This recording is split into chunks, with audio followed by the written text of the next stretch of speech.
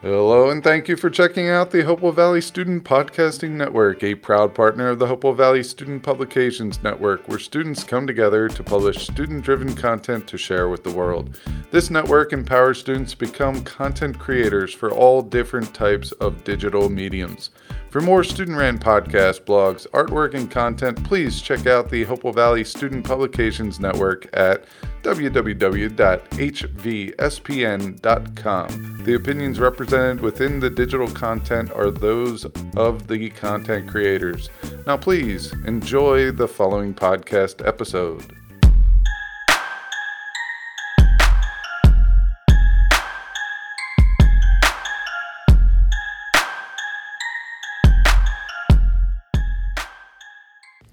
Hello, and welcome to my AP Biology Thoughts podcast.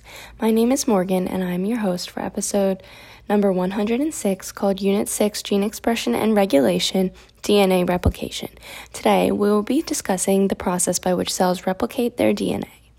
First, we need to understand the difference between DNA in prokaryotic and eukaryotic cells. Prokaryotic cells have one circular piece of DNA, where eukaryotic cells have multiple linear pieces of DNA organized on chromosomes. DNA replication is semi-conservative, meaning that the double helix of DNA is split into two, and each new strand is synthesized, so two new double helices are made, each containing one old strand and one new strand of DNA. The process of DNA replication is very complex, but also very fast. It is additionally extremely accurate, with only about 1 in 1 billion bases being messed up. So first, to start this process, we have to prime the DNA for replication. We have primers, which are short molecules that attach to DNA at the origin of replication. These primers are made by the enzyme called primase. After the primer binds to the DNA, helicase is another enzyme that comes in and unwinds the double helix. This means that it breaks the bonds, hydrogen bonds, between the two nucleotides of the opposite strands. This initiates the replication fork, which is where the two strands are split apart.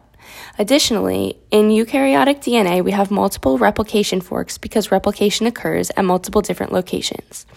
Topoisomerase is another enzyme that checks problems in the DNA before replication and makes sure the structure is maintained.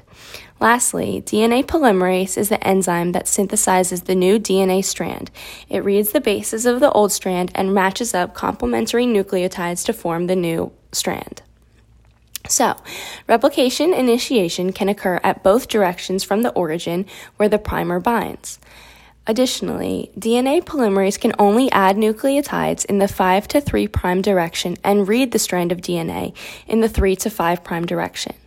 This is important because there are two strands of DNA that are being replicated. One is called the leading strand and one is called the lagging strand. In the leading strand, DNA polymerase is able to read the old strand of DNA in the 3 to 5' direction and synthesize continuously the new strand of DNA in the 5 to 3' direction. However, since the DNA strands are anti-parallel, the lagging strand has the opposite sides. So DNA polymerase has to read and synthesize this strand in short fragments called Okazaki fragments. After this is done, the enzyme ligase comes in and seals together these Okazaki fragments to make one continuous strand of DNA. We need to remember that this process where ligase combines the Okazaki fragments is forming bonds between the nucleotides and therefore requires energy. Lastly, the process of DNA replication has many connections to biology and our Unit 6 in general. It has a connection to mitosis, since we remember that the S phase of mitosis is for DNA replication. Cells must replicate their DNA before they divide, so this whole process of DNA replication is what is happening during the S phase of mitosis in order to make the same amount of chromosomes in each daughter cell. We also need to remember that this process of DNA replication is very similar to the process of RNA synthesis. The leading and lagging strands and Okazaki fragments are made since there is one leading strand and one lagging strand, and the enzyme RNA polymerase functions much like the enzyme DNA polymerase in DNA replication. Thank you for listening to this episode of my AP Biology Thoughts. For more student-ran podcasts and digital content, make sure that you visit www.hvspn.com. See you next time.